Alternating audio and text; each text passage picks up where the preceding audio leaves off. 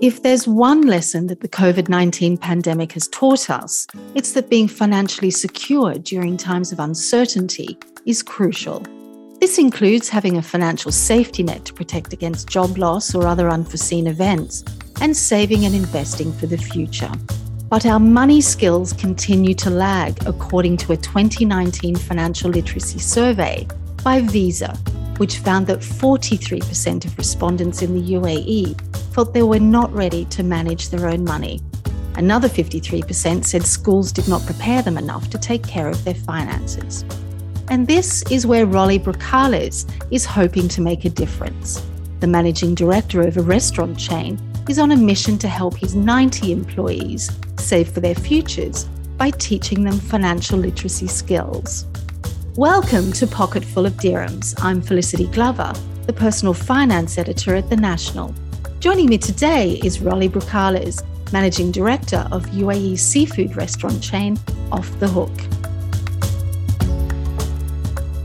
Before we begin, don't forget to subscribe to Pocketful of Dirhams on your favorite podcasting app. Hi, Rolly. Welcome to the show. Hi. Thanks for coming in today. So tell me, what inspired you to empower your employees to learn smart money skills? I mean, there must have been something there that sparked this whole idea. For me, I just want to impart what worked for me to the people around me, and simple things that bring peace of mind. If you are financially stable and like having an emergency fund, yeah, that's very important, especially nowadays. A lot of people are not aware or not practicing it. It is my vision to see everyone, go back home in a better state. Are all of them involved in your financial literacy workshops? Yeah, they are. They are. We conduct some seminars. We invite some, financial advisor to help us out. Okay. And what were some of the financial issues that your employees were experiencing? I mean, I think that the pandemic possibly may have played a part in some of their issues, perhaps? Because most of us are Filipinos, since we are family-oriented, we send remittances to our family. So it does not stick to a budget, and there are emergency back home if someone are not, diligent enough to save a portion of their salary, then the tendency is to borrow money. And sometimes it becomes a cycle. So every time they need, so you have to ask a friend, or even worse is from the company. We need to end that cycle. That also brings a lot of stress, which can ultimately affect work and how do you deal with your colleagues and the people around you.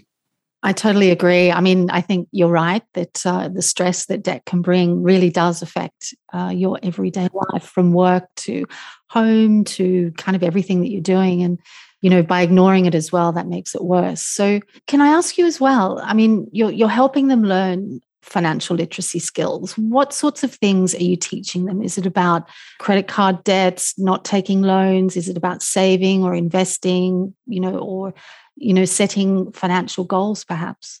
Just like a baby steps, so once you hire, we encourage you to open an account back home, and then we start savings. And from the time on, you create already your emergency fund, and that's the time you will save, through some mutual funds. If you have enough money, so you can, put your money in the stocks, the stock market.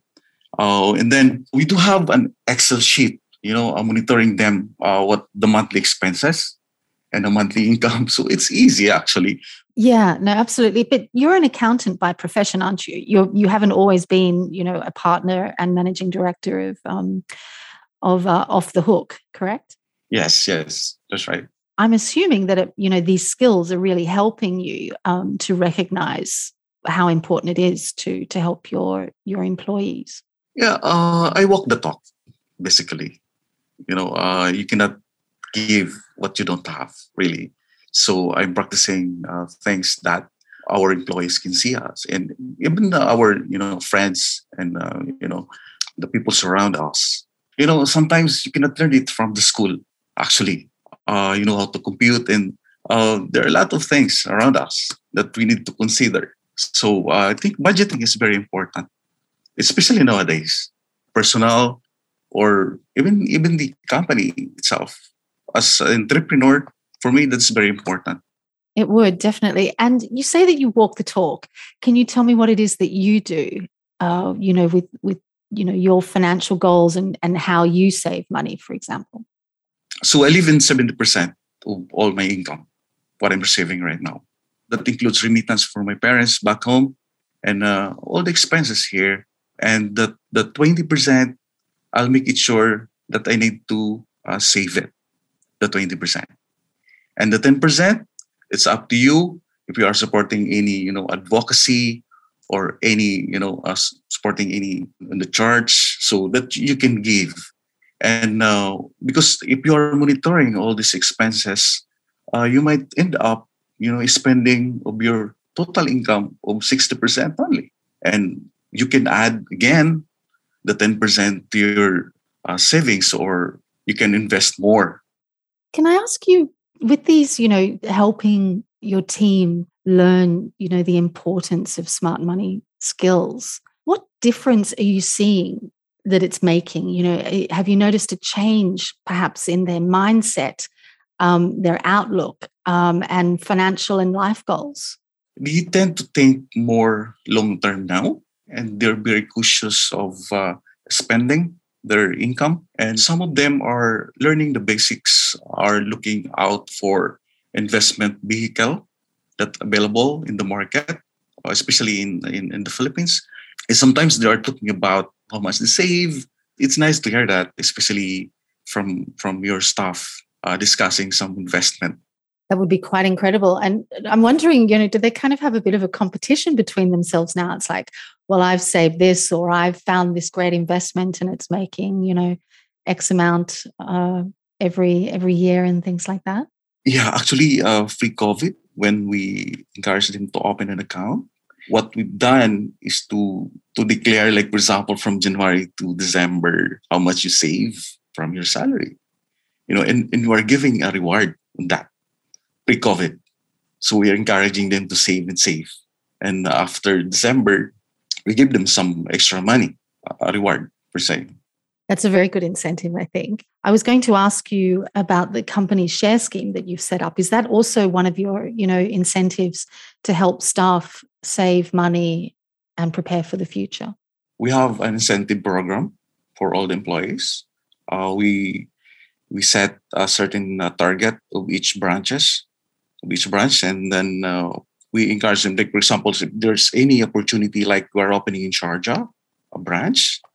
So the share or the incentive, they can keep the incentive. Like, for example, in the month, they hit the target because we have like a tier of 2%, 3%, and 5%.